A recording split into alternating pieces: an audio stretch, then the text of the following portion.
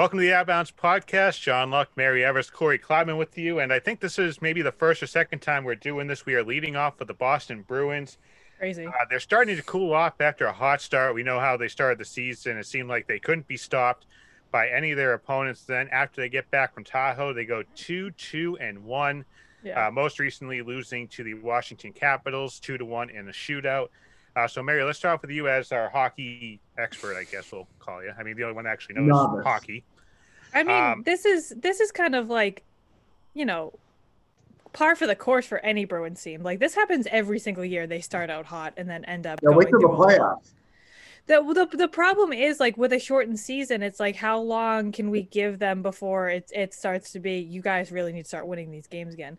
Not to say that they're playing badly. I mean, the two games that they dropped in New York were tough losses, but the Capitals game, there were some glaring mistakes and they weren't playing as fast as they could, but it looked good having Krejci and Grzelcyk back, and they did play really hard and they played very physical, which is not something that the Bruins have been doing in the last couple of years. Like, obviously they've had Chara in the past and he was always a very physical player, and love him or hate him, Brad Marchand's always been a very physical player. But it seemed to me last night that one of the themes was that this entire team is becoming physical, and that's kind of a really good sign for them, I think.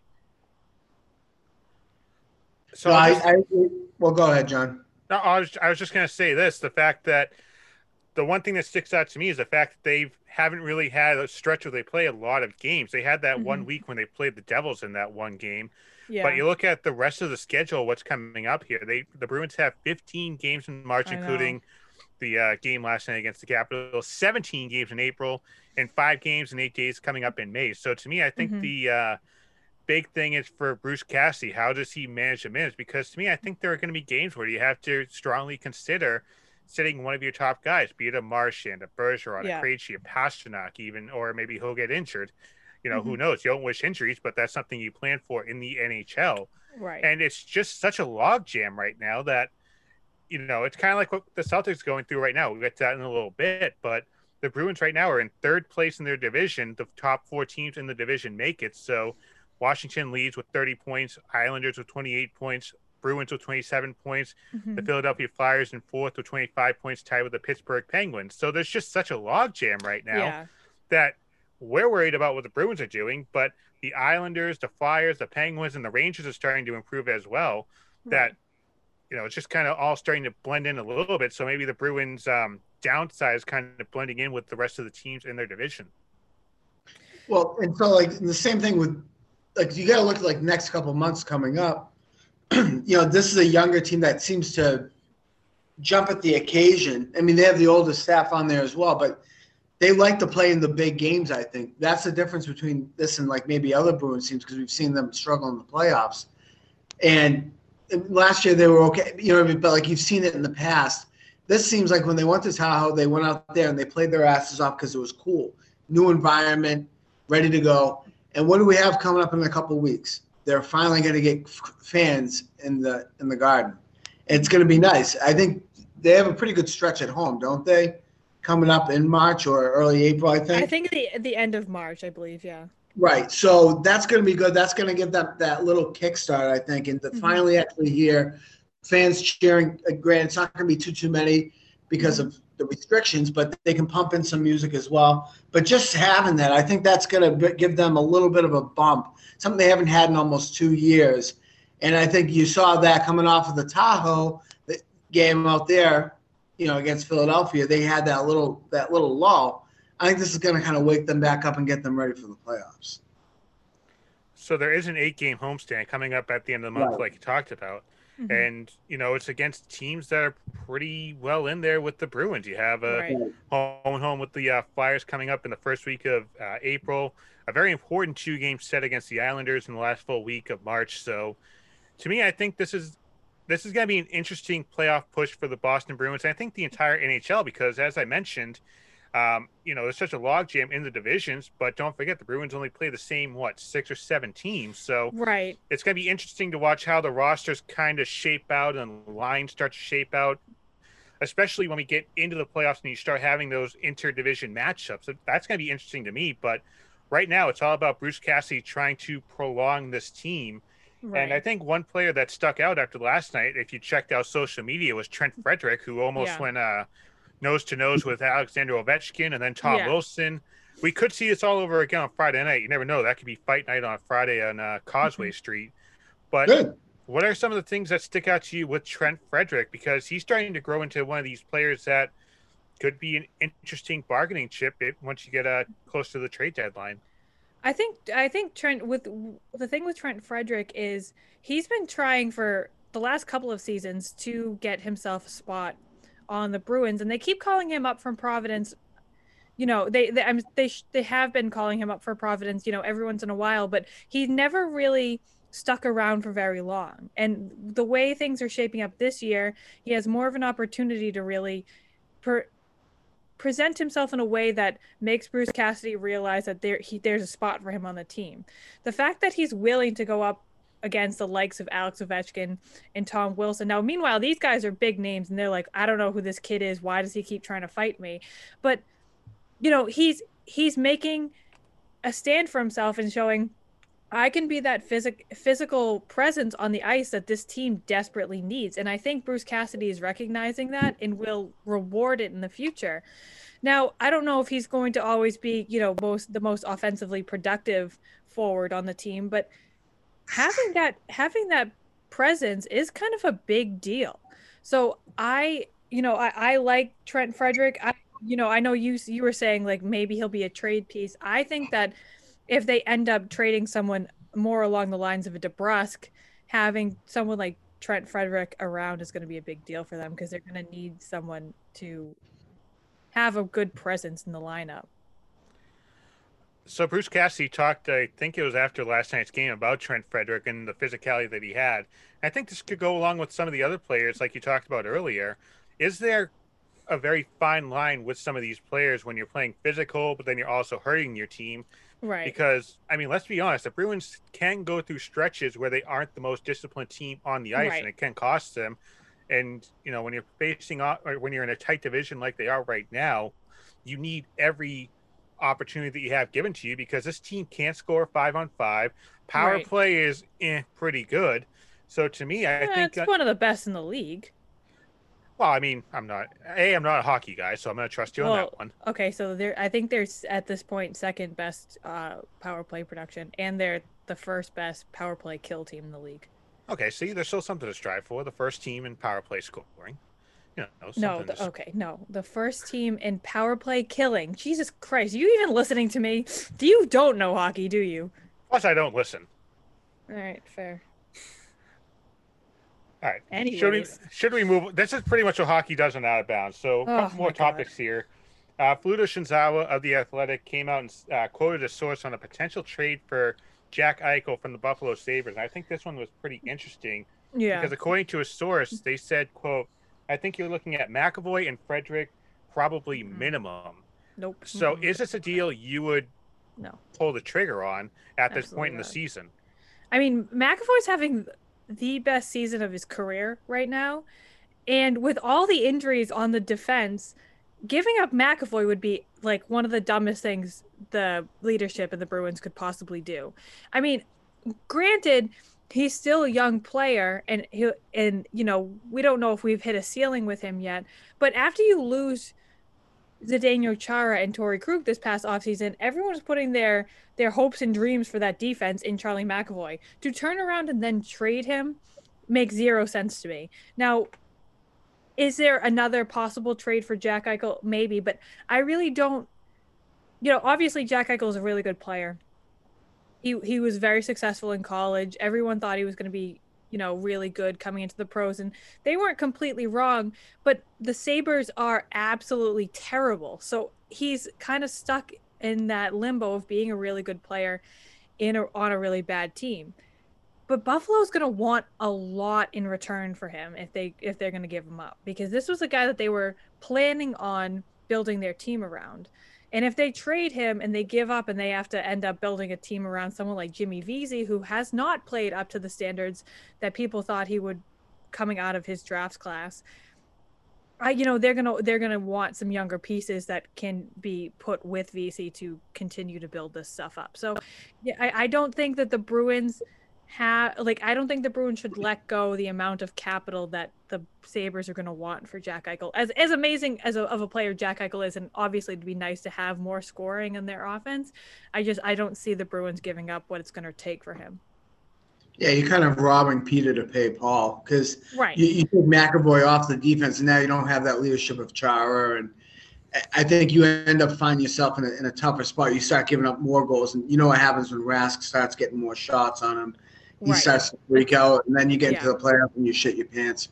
I think you keep the team the way it is right now. I mean, unless you have any other like small trade ideas that you think that they could pull off, maybe try to get another defenseman, maybe. But I think you have a good, solid squad right now. I think you're waiting for the playoffs.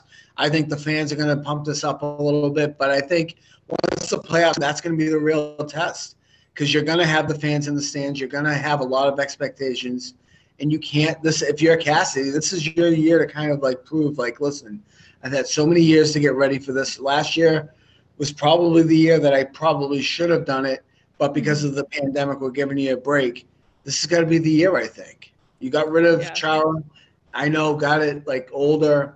I think they should have kept him, but whatever. But he thinks this is it. And like you said, best power play and power play kill. Like they're stopping it. Yeah. Why not this year? If you lose McAvoy in that defense, everything goes into chaos. Because if you think about it, who else is on your defense right now? You have Kevin Miller, who, is kind of the older, more seasoned guy on the defense, but he's not playing a lot. Then you have Grzelcyk, who's been injured multiple times this season, and as good of a defender he isn't doing anything in offense at all.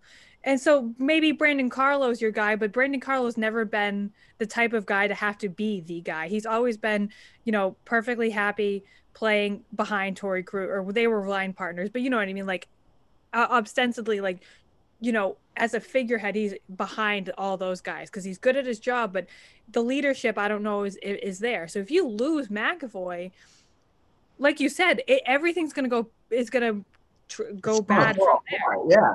Because, going down. Right. Rask is not going to be able to stop as many shots as he does without these guys in front of him. It's just not going to happen. So the way I look at this is from a capital standpoint, like you said earlier, to me, you think about what you're getting with Jack Eichel. And this season, he's played in 18 games with 2 goals, 13 assists, a -7. But to me, it's what he's done in his career. He's played 372 games, 0 playoff games with 139 goals. To me, you need that playoff experience to even consider pulling the trigger on acquiring something like this or a player like this. And here's the other thing, the financial aspect. I don't know a lot about, hockey deals and trading contracts or anything, but right now, Jack Eichel has 5 seasons left on his contract, and it's worth about $50 million. So for a team that is always right up against it as far as the cap goes, I mean, you'd trade players away to get Jack Eichel, but then you'd have to make other deals to try and make it work financially, I think. Well, actually, this season, the Bruins aren't as up against the cap as they usually are, I think. I'm pretty sure they have. So they would, I'm not saying Jack Eichel, but if they wanted to make a trade, they probably could and do it with a reasonable salary. I mean, and the Jack Eichel trade isn't the only one that's going around. Like last week, Bleacher Report had a report out about, the Bruins being a possible landing spot for Sidney Crosby, which is kind of insane to think about because, Bruins fans have ingrained in them hating Sidney Crosby for a very long time, and it's hard to imagine him not being on the Penguins. So, but it's the same thing with Eichel. It's are you willing to give up as much as it would take to get someone like that? I think someone to be looking more into is Taylor Hall, who is a very good player, maybe not as valuable as a Crosby or as an Eichel, and again on a team that is looking to sell. So that brings up another question here. Who on the Bruins do you view as untouchable? Because, again, the trade deadline is eventually coming up here. So you have to kind of think about which players you can expend and which players you actually want to keep. Because, obviously, they're not going to trade a Patrice Bergeron, a Tuukka Rask, Brad Marchand, David Pastrnak. But, there's been rumors of Jake DeBrusk being in potential trade talks with Vancouver. Is there a player or two besides the core that I just mentioned that you look at and say, these players are untouchable, they can't go anywhere. I really think McAvoy's got to be untouchable, at least for this season. I don't know. So going into regardless of the trade deadline, going into the season, we're gonna have to also start thinking about the expansion draft as well, with the Seattle Kraken joining the league, and that's been a debate I've seen on Twitter a lot. Like, who are these? We have a lot of young, pretty talented guys on this team, and it's gonna, when it comes down to it, it's going to be really hard to decide who's worth protecting and who you let stay up there and possibly be taken away from you. And the same thing goes with this trade deadline. So I think, like, if we're talking about people to good players that could possibly be used as trade, Jake DeBrusk is definitely a name that I would throw around there. Sean Corrali's another one. Brandon Carlo on the defense. Like, these are all guys that it would be tough to see them go, but I think if you're going to get a piece that's really going to help this team out when they've been kind of tapped out recently when it comes to the playoffs, like, they keep doing really well and then kind of falling short. Like, they definitely need something. And last year they traded for Nick Ritchie, and last year that kind of ended up being a negative influence on the team because he wasn't playing with any sportsmanship by the end there. But this season he's been one of your leading goal scorers. So if you can get another piece like that that's going to score goals for you, that you finally have some a more offensive production that's not on the perfection line, it might be worth giving up some of these kind of decent players that you've grown fond of. But at the end of the day, you need something good to get something good. What do you think, Corey? Any untouchable players? Well, I don't know why McAvoy wouldn't be on there. I mean, I think you have to keep this power play line together. Like, there shouldn't be that many guys. Like, I think that's what you need going into the playoffs, and that's what's going to help it out. I mean, I'm not a huge hockey guy either, but I know a good team when I see it. And the games that I have watched, that I've had time to watch, they just seem to be playing together so well. And you have Marchand, who's he's just keeping the team together. He looks more like a captain than Patrice Bergeron does, honestly, this year, I think. But I don't know. We'll see. I don't know. We'll see how it goes in the next couple of weeks. I'll be watching more for sure. It's just tough for me to find time to watch regular season hockey. But playoff hockey is the best, I think. I'm looking forward to it. So I will say one thing to think about if you're talking about trades. I just searched up the trade deadline.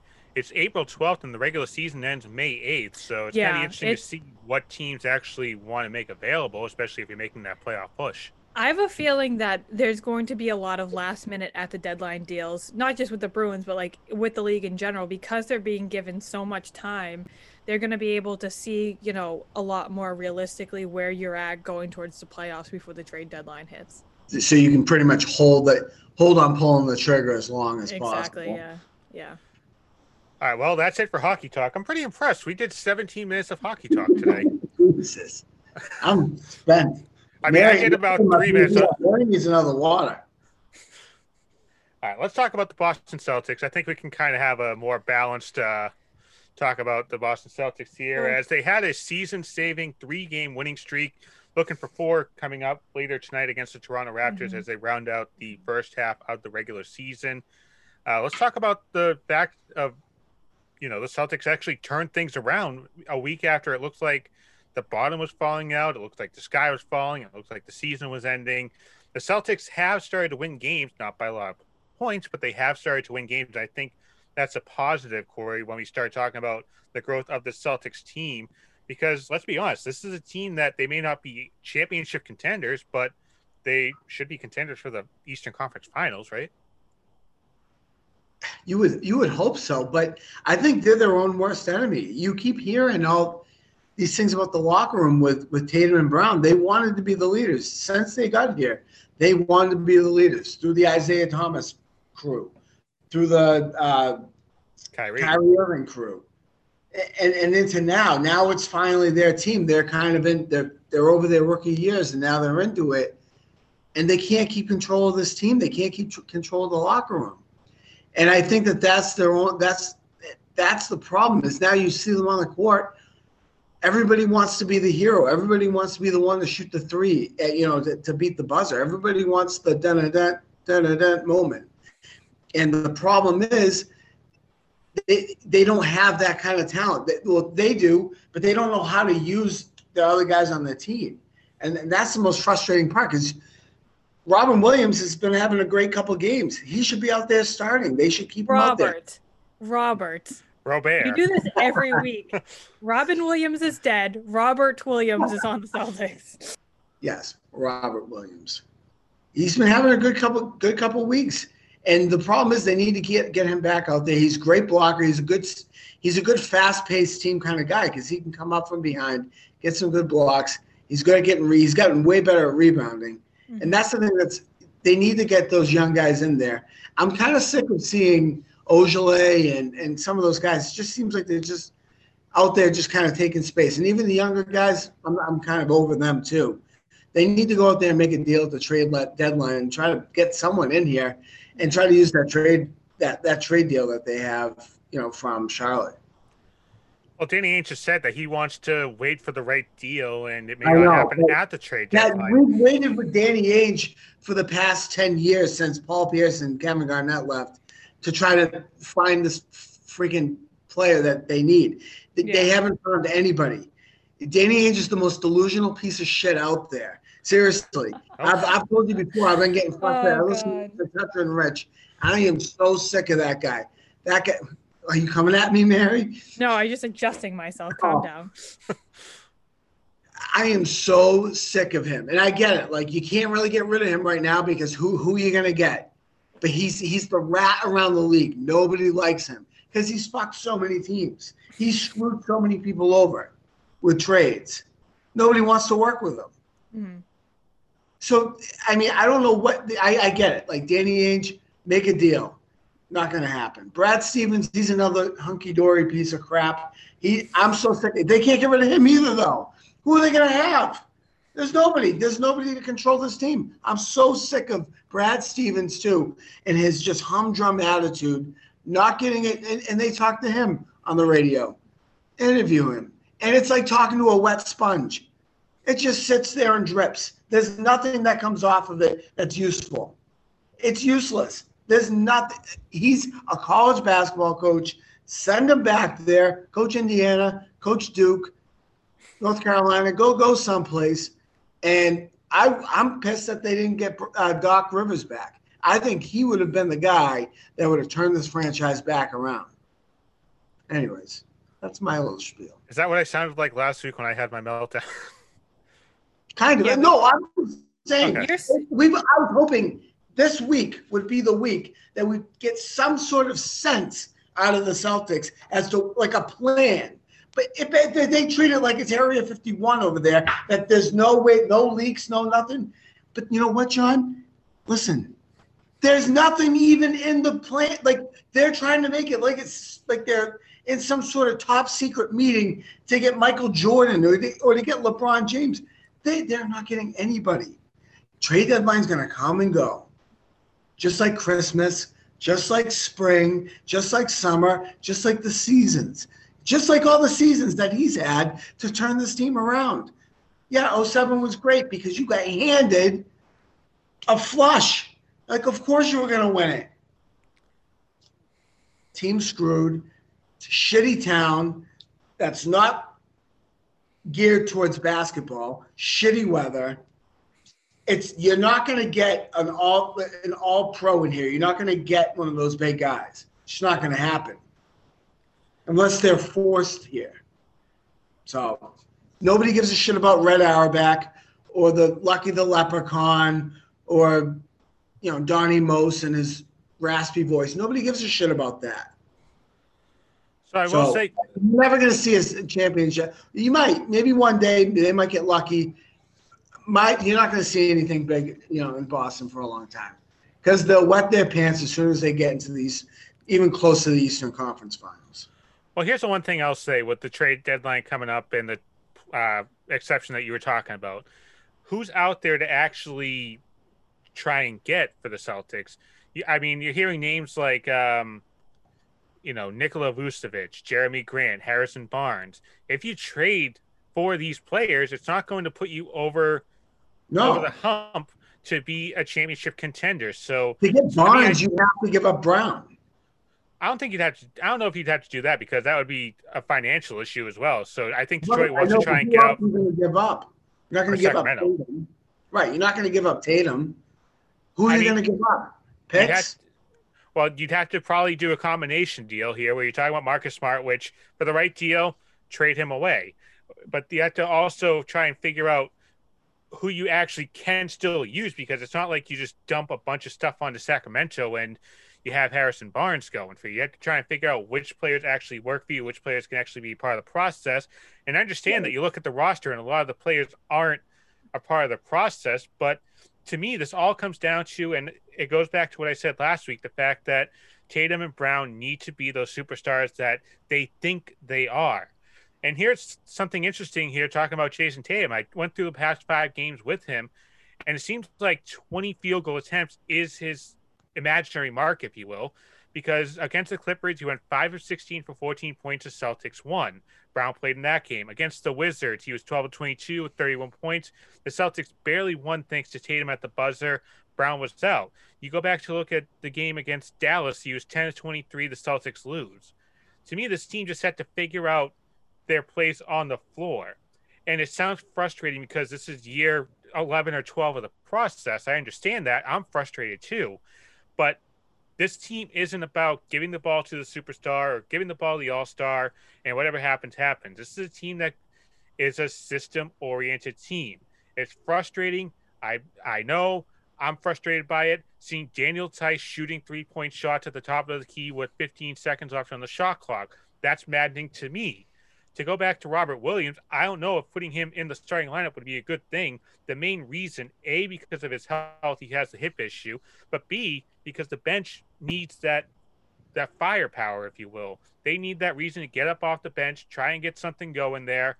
And, I mean, if you're having Jeff Teague and Peyton Pritchard throwing alley-oop passes to Daniel Theis, Theis isn't going to get to the line. Robert Williams, he can go there and he can finish. Do I think Robert Williams should be a starter? Yes, but not right now. He needs to be that person on the bench that kind of is that sneaky snake in the grass, if you will. The problem with that is, I'm so, like you said, you're sick of Daniel Theis as well. I think Williams is probably more your future than Theis. But also, like you said, trying to make those deals, do you really think you're going to get the guy? Well, I'm not going to name a name because it could be any one of them, from Marcus Smart and who and what else? Who else do you put in that package? Like, who is Danny? Like, when he's on these phone calls and these conference calls with these other teams, who's he putting up? Well, that's the problem. Unfortunately, you can go ahead and say that you're going to give Marcus Smart and Shemi Ojeleye and Jeff Teague and Tremont Waters. Unfortunately, I would hang up on you right away. Right. You know, if this was 8 years ago with the Brooklyn Nets, maybe you can pull the fleece over, but he's afraid to pull the trigger on big deals. He's afraid to, lose a deal because he always wants to come out with a Brooklyn Nets result. So, that's what we're looking at right now. He's not leaving. He said he's not leaving. Buckle up, Celtics fans. This is the future. Right. That's what I'm saying. Like, he's not the guy. He's not the guy that's going to attract the big name guy. And like I said, this town sucks in terms of NBA views. There's nothing attractive here. The clubs close at 1, maybe 2, some of them. Right now, they're not even open. It's friggin' 15 degrees out in the middle of January, middle of the season. There's really nothing to draw people here.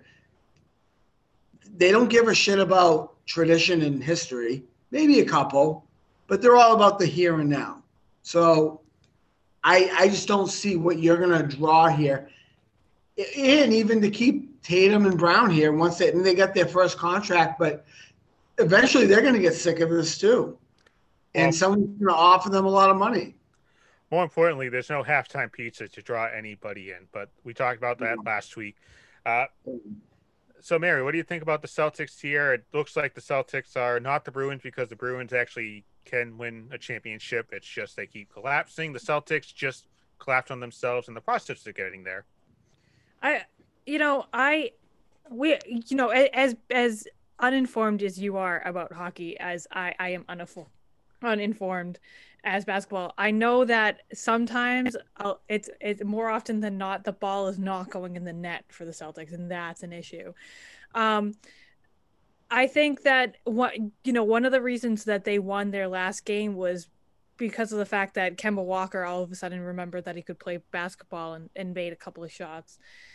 I the problem I have with the Celtics is that they keep having these great games, and you'll get the ESPN notification like, "Oh, Jason Tatum lit this guy up," or "Cardiac Kemba's back," or whatever. But it's only for one game, and then you have 4 games where they're terrible, and then you go back to have the one game where they're really good, and it's just they have no consistency in their play at all, and it kind of makes it a bad product because every time you go to watch these games, it's like, am I going to see the good Celtics or am I going to see the bad Celtics? Because you can't, night to night, you have no idea what you're going to get. Like, there's no way to predict it. And that's just kind of frustrating. And look, I'm not going to sit here and pretend I have all the answers. Like, I don't know who the Celtics should trade for. I don't know what they should do with Danny Ainge.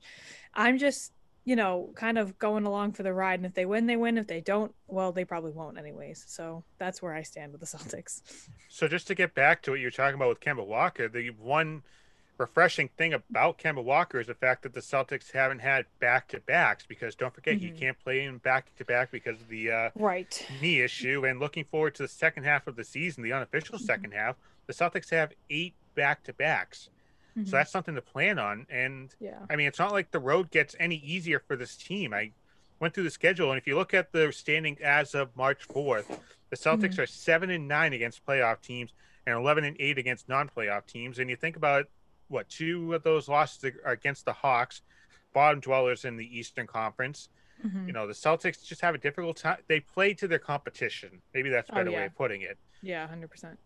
And I mean, it's frustrating because the Celtics have only had one winning streak this season of 3 or more games, and that was January 3rd to the 15th. And 3 of those games were postponed because of the COVID outbreak that the Celtics had, and then another team had as well. So the Celtics going for the first 4-game winning streak tonight, which, I mean, after what, 30 games, 40 games just about, you haven't won 4 games in a row, and you have Tatum and Brown. That's kind of concerning. Yeah. With 1 game left here, kind of a chance to reassess everything. So as far as the letter grade, what do you give the Boston Celtics just about at the halfway point? I think you have to give them a C, right? Yeah, I agree. Because they're not that. Like you said, they haven't had more than 4 wins in a row. They don't seem to be doing anything to be improving. But not to say that they're terrible, and the leadership is not great. But they're still winning games. They're still in the standings. So you have to give them a C, I think. I mean, maybe you could do a B- if you really want to kiss up to them. But I'm going with a C.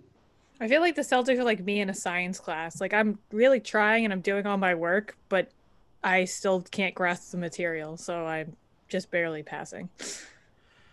I mean, I'd probably even go a little lower. I'd probably go a C- because that stretch of games where the Celtics just didn't operate well as a team, going back to the New Orleans, Dallas, Atlanta road trip, that was an embarrassment. And to me, they can't go back there. And the scary thing is, I feel like they will go back there at some point in the second half of the regular season. Ball movement is something that this team needs to work on. Passing the ball a little more, finding the open man. You don't have to go with a chuck and duck, and that has been what the Celtics have done, not just in the first half of this year, but going back to the Kyrie Irving days. It's been have one of your top 2 or 3 guys take it, chuck it from three-point land, and you go back the other way. The Celtics have to fight for points, and that's what I've seen the past 2 or 3 games. Against the Clippers, that was one of the most entertaining games I saw, because through the first half, I think both teams were 56% from the field. That was awesome to watch. The ball moving against the Wizards. The Wizards are a team coming up with Russell Westbrook and Bradley Beal. There are a couple games, I think, at 8th place, but, moving the ball against them, trying to get the ball around Robin Lopez. That's how the Celtics win games. That's a ball system. That's an offensive system. That's how the Celtics need to win in the second half of the season. Because it's interesting, if you look at the standings of the Eastern Conference, and I'm going to pull them up here in a second, but to me, I think there's a log jam when you talk about the Eastern Conference between the 3rd seed and the 10th seed. So that's something to look at as you go into the trade deadline here. The Boston Celtics are 5.5 games back of first place. Then you go all the way down to 11th place. Atlanta is just 2.5 games back of the Celtics. So this is going to be a fun second half. But this is a second half that the Celtics need to have their eye on the ball. Yeah. The problem is then they're going to have to face Toronto in the playoffs. And for some miracle, they get past Toronto, which they could, but let's say they do. Which Western Conference team do they best have a chance against? None of them. I think the Clippers, maybe. I don't know. I mean, the Clippers, they've had their number. The Jazz, I think. No, but I'm talking. No, John, I got it. Yeah, but who? Like a realistic. Who's going to be at the club at the end of the night? Who's going to be ready to dance with the Celtics at the championship? If you make it to the finals, say you get past Toronto, which that's probably going to be your opponent. Oh, right now it would be the Knicks. Right. I'm saying I think Toronto, that's my pick, is probably going to be Toronto at the end of the night. Playoff experience, they have some, you have some. You beat Toronto. Who do you see? Probably the Lakers, right? Yeah. Yeah, I mean. They have no shot. The most. I mean, and that's going to be embarrassing. What's more embarrassing, John, right? Losing in the Eastern Conference Finals or not even getting to the Eastern Conference Finals or getting swept by the Lakers. Well, the thing is, they're not getting swept. They're not getting swept by the Lakers. They would get swept. They would. I with the way that this team's run and the leadership on here, LeBron would laugh at this because he doesn't turn it on until the end of the season. He doesn't turn on the LeBron juice until he needs it because, let's face it, he probably doesn't have that much left. So he uses it when he needs it. I don't think they have a shot. Tatum and Brown would be yelling at each other. Marcus Smart would be yelling at both of them. It'd be embarrassing. When it comes down to the playoffs, regular season, whatever. They might have a chance. He doesn't really care. I lose one to the Celtics on a Thursday night in February, fine. But March, whatever.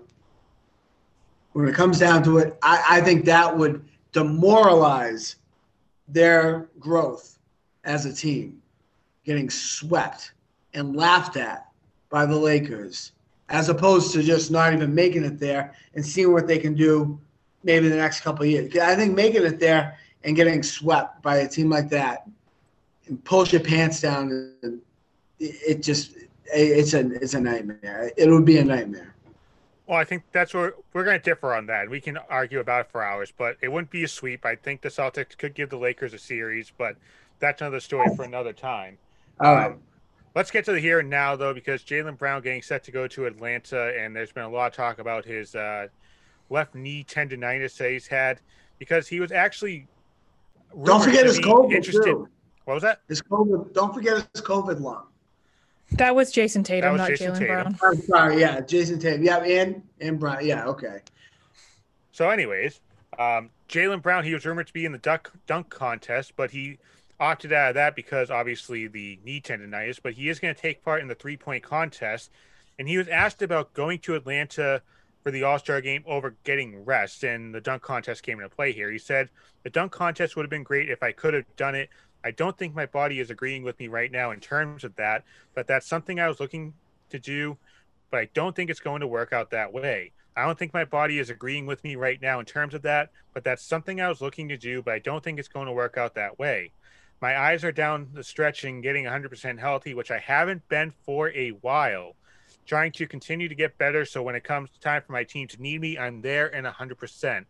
John, copy and paste those last 4 sentences, and that's your answer. I don't know if my body's agreeing with me. Am I keeping my eyes down the road? I want to be 100%. Why are you down there in a uniform and not a suit? Yeah. I get it. If you want to go down there and sit in some COVID luxury box and sit in a fancy suit and clap for people that you know, and maybe try to wheel and deal, talking about people coming to Boston, fine, whatever. I'm fine. It doesn't bother me. It doesn't affect me in any way. But if you plan on doing anything in the playoffs or anything further, I think you need to rest this knee, because you already got one bum knee on this team, and I mixed them up, but you already got COVID along with Tatum. What, like, you know what I mean? Where do you plan on being? Because if you screw this up in this game, granted, you're probably only going to get 7 to 10 minutes of playing time anyways, but a lot can happen in that time, especially doing the 3-point contest, warming up for that. And they don't do a lot of stretching, so you're putting a lot of pressure on your knees. Coming from someone with terrible knees, you know what? Just sit down and just enjoy it. Why do you have to go play? I think what Jaylen Brown seems to not be understanding is the fact that his team needs him currently. Like, this isn't a question of down the stretch my team's going to need me. This is right now my team is failing, and I, as one of the best players on the team, need to be able to compete at a good level to help them. Because there is no down the stretch if he injures himself at the All-Star game and then can't play for the next 3 weeks after it happens. Like, for these kids seem to think that the playoffs are a foregone conclusion for them. They're not. They could easily keep losing and not end up in the playoffs at all. So I don't understand why, even after how terrible they've been playing the last couple of weeks, Jaylen Brown's like, oh, don't worry, by the playoffs I'll be fine again. Well, tell me when what is changing that's going to make you a playoff team, and then maybe I'll think about what you're saying. So here's the thing you have to think about here. It's the relationship between the players and the team. If the Celtics brass comes down and tells Jaylen Brown, don't go to Atlanta, that's going to ruffle some feathers on not just Jaylen Brown's end, but the players' end. So that's something to think about.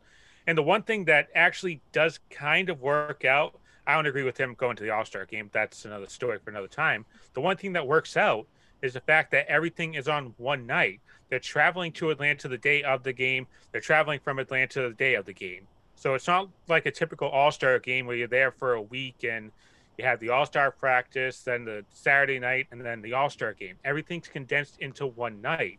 And Brad Stevens has said that this is actually something that may work a little bit for Jaylen Brown. It kind of gives him that time that maybe he would have been at practice and getting the knee going. Because with tendonitis, I mean, luckily I have okay knees, but I don't have tendonitis, so I can't really attest to this. But I feel like if you have Jaylen Brown sit for a week without any real activity, then you could be opening yourself up for issues. Understandably, I know that going to Atlanta, you're opening yourself up for issues as well. But it's kind of one of those risk-reward things that kind of has a slight edge to the risk, in my mind. So, coming from someone that has tendonitis in my knees and in my shoulder and my back with arthritis, you need to be able to, like, rest in between. And that's why I get the whole, given maybe a night off here and there, especially with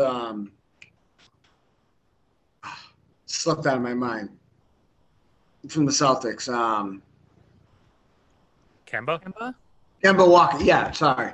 I could think of the brain injuries as well. With Kemba Walker, with those, and people are saying, oh, you hear it all the time on this radio. Well, I wake up every morning and go to work with bad knees, blah, blah, blah. You probably do.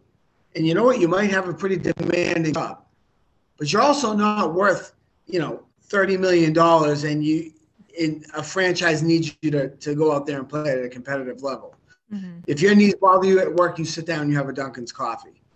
Because you're a union iron worker in Boston and you just didn't take care of yourself. And that's the problem with these guys. We need to take care of them. And you need to do stretches. You need to ride the bike. You need to get the fluids moving in your knees. Physical therapy, do it all the time. You need to, because if you don't do that, if you don't work it, like, it rusts. It's going to lock up, and that's the problem. So that way, maybe going to the game, maybe just getting a good run in there, maybe getting a couple of minutes won't be that bad. But there's still a chance with a knee going out at any time. because he has a pre-existing injury. But if you don't use it, you lose it. So that's the thing he's going to have to deal with the rest of his career. If he doesn't use his knee, it's going to get worse. His meniscus is going to tighten up, and it's going to feel like you're pretty much running with like 4 braces on your knee. You can't bend it. It sucks. So he does need to keep using it, but I think having him go down there, I think that you're putting yourself at a huge risk, and he knows that, and the team knows that. And that's what bothered me when you said, like, oh, if the brass tells him not to go down there, he's a grown man, but also I've invested this money in you. Mm-hmm. Yeah. So you need to listen to me somewhat. Right. That's like an investor.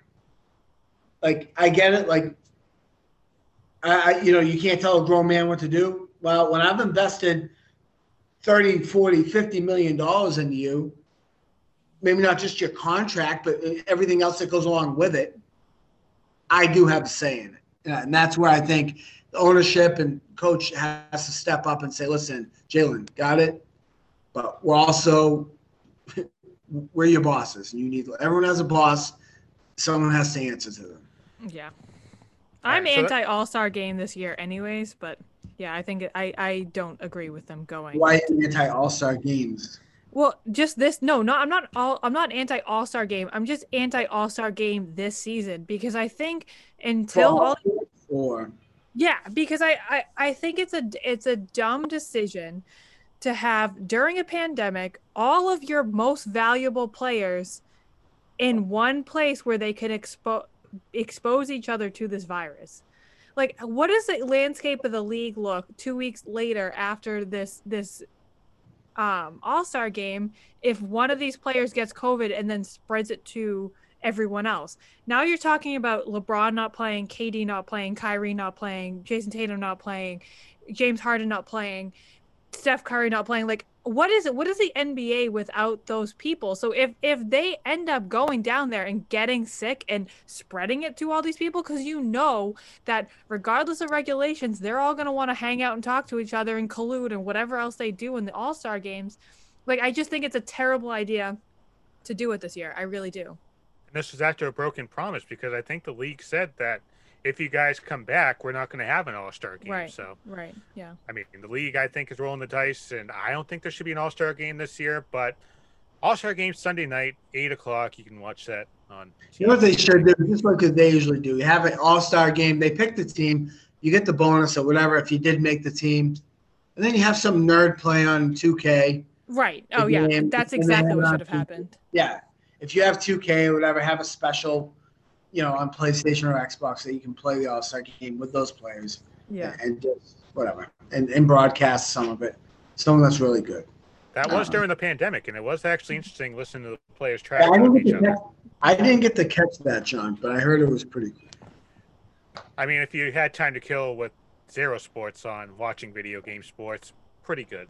Yeah, it wasn't bad. But you want to know what's something that's kind of weird? So when I was in Japan, went to it while the pandemic was going on. They still had baseball with full stands, and I went to a couple of games. Pretty cool.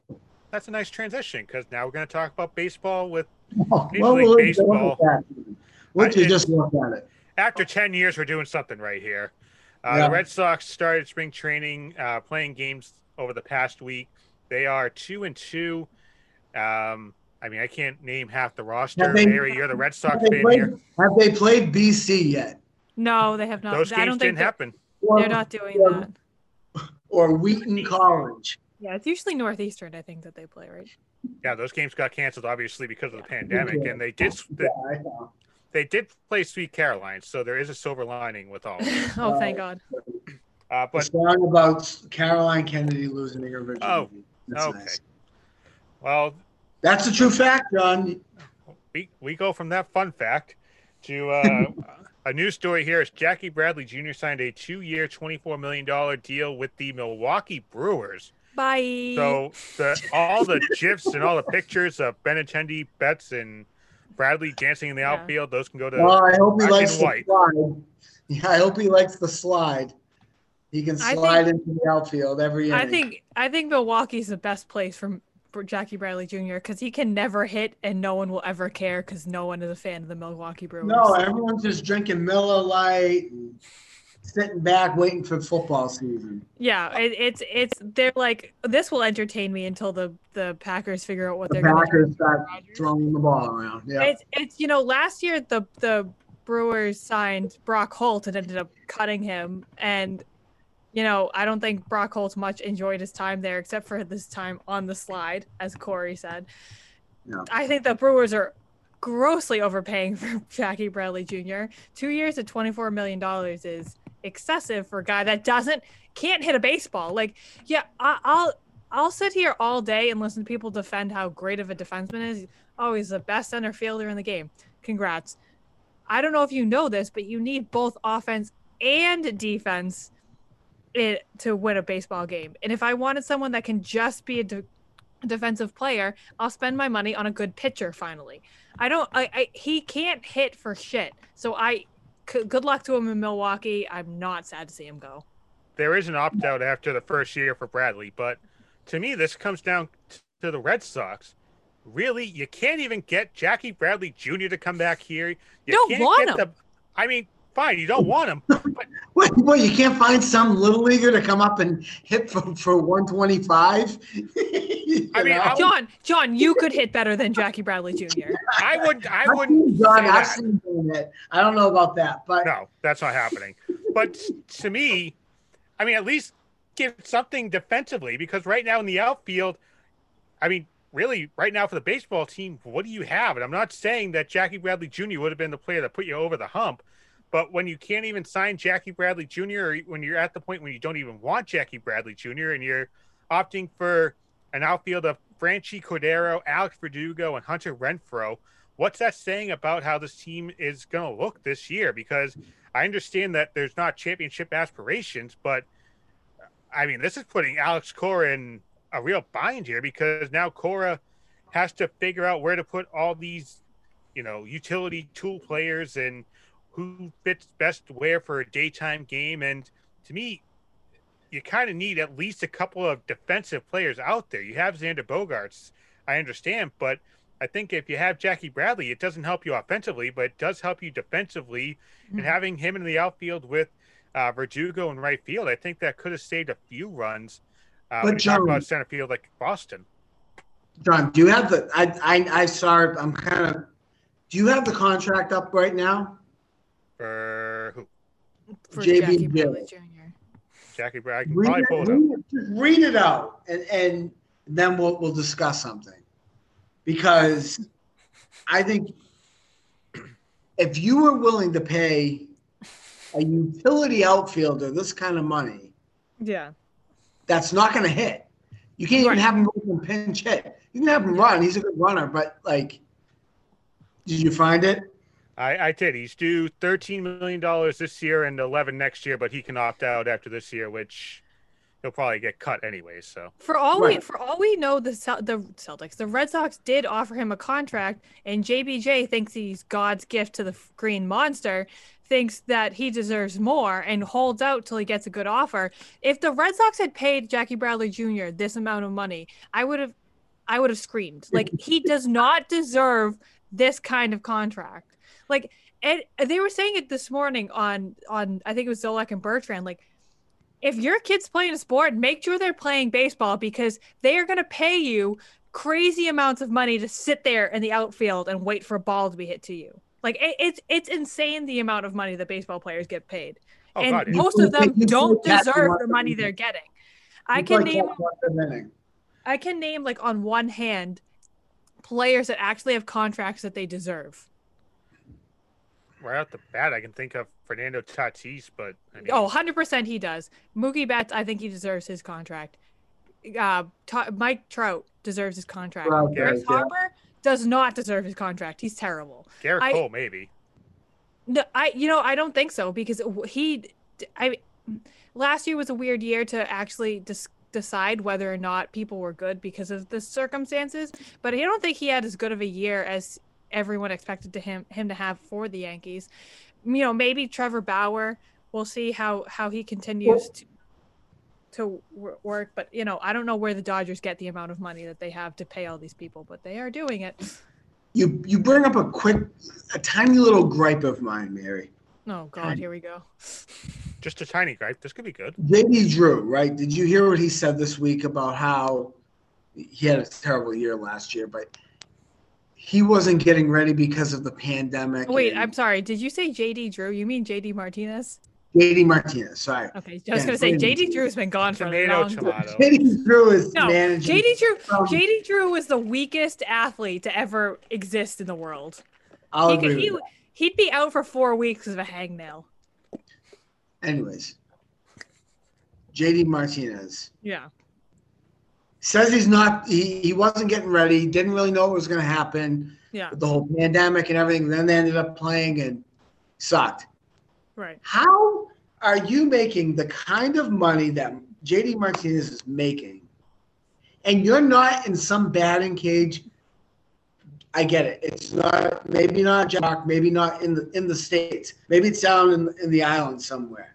But how are you not hitting and taking fly balls, working out, and getting yourself ready? You're a freaking professional athlete. I don't get that excuse. Pissed me off so much, because everyone else, every other schmuck in this world has to work 40, 80, 90 hours a week to make ends meet. This asshole has to go hit baseballs and shag fly balls. That was my summers as a kid.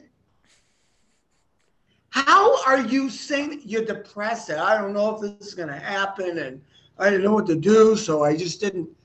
Bullshit. You better have a fucking all-star season this season and go out there, and that's bullshit.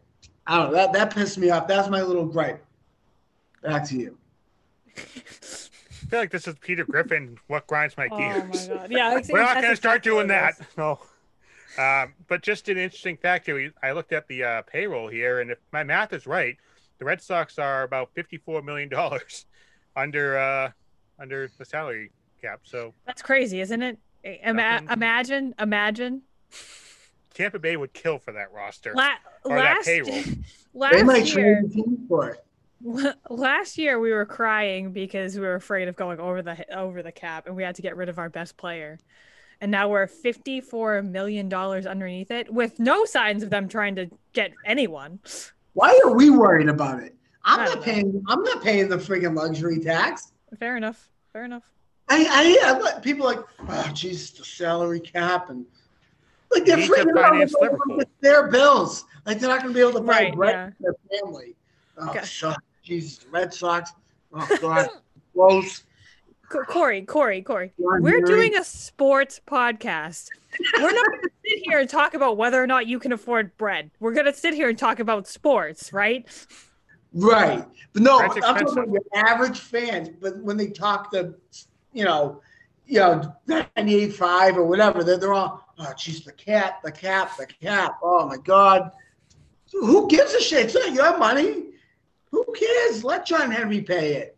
That fruity soccer-loving freak. Let him do it. Alrighty then. We go from that to, this is a good way to end the show. Yeah. UFOs. I was going through... were we actually talking about this? I thought this was an athlete. Sure, I just... Okay. Mary's letting her hair down for this one. Yeah. So Baker Mayfield apparently saw a UFO. He tweeted this out last night. Reading from his Twitter, almost 100%. Emma and I just saw a UFO drop straight out of the sky on our way home from dinner. We stopped, looked at each other, and asked if either of us saw it. Very bright ball of light going straight down out of the sky towards Lake Travis. Don't know where that is. Anybody else witnessed this? Now, I will say, I think it was New Mexico or California. There was actually a pilot who said that there was an object in the sky that they couldn't identify. Lake Travis is in Texas. Okay. And so, I mean, you're going through the Southeast Belt. And I was loved by it. I mean, maybe we're getting more and more truth here. We're putting rovers on Mars. The love. I'm so I. Maybe this is like a rover exchange program. I wouldn't necessarily call myself a skeptic, but I couldn't care less if there was aliens or not. As long as they're not doing anything, who the hell cares? So yeah, sure, UFOs, whatever. Well, If you got a mix. You could either go with an alien like Men in Black have, or you can go with an alien like Independence Day to try and end the world. I've So never Men in seen Black- Independence Day. I'll go with the ET type. I don't need yeah, I'm gonna go with ET. I don't need no big threatening motherfuckers coming around. Give me ET. That's who I want. John, I know you're gonna be mad at me again for saying this, but I still haven't seen Independence Day. Out of all the movies I've never seen, and I thought we were gonna make a game out of this. No, John's a terrible movie watcher. We were gonna make a game out of this. Do you remember what happened? A pandemic hit. I thought this was one of those games that we were gonna do during the pandemic. Yeah, but Mary, listen, you don't have to be with people to watch movies. Like we can. I know, but what's the rent it or whatever. My favorite thing about watching movies with people is watching them watch movies. That's kind of creepy. No, but it's great. Like movies? if you're watching your favorite movies with people that have never seen it before, you want to know what their reactions are. Oh, that's a lot of pressure on the person watching the movie, because if you hate it, then you're gonna get grilled. Me and my best friend just watched the Harry Potter together recently. She had never seen the last one. We were watching it together. I spent the entire time staring at her. That's not creepy. I wanted to know how she reacted to it. Sure, maybe, but that's what I like to do with movies. Be creepy? That's what I mean, John. What was it? Your 29th or 30th birthday? I can't remember now. 30th. We watched Spaceballs, and I was just between like us just kind of like quoting the movie. I was like, is he finding this funny? Is he enjoying this movie? Because is he liking Rick Moranis with the big Darth Vader hat? It was a good movie. I did like the iconic scene of them combing the desert. Oh, great times. Mel Brooks. If anything, we should have a Mel Brooks night. And just watch all his movies. History of the World.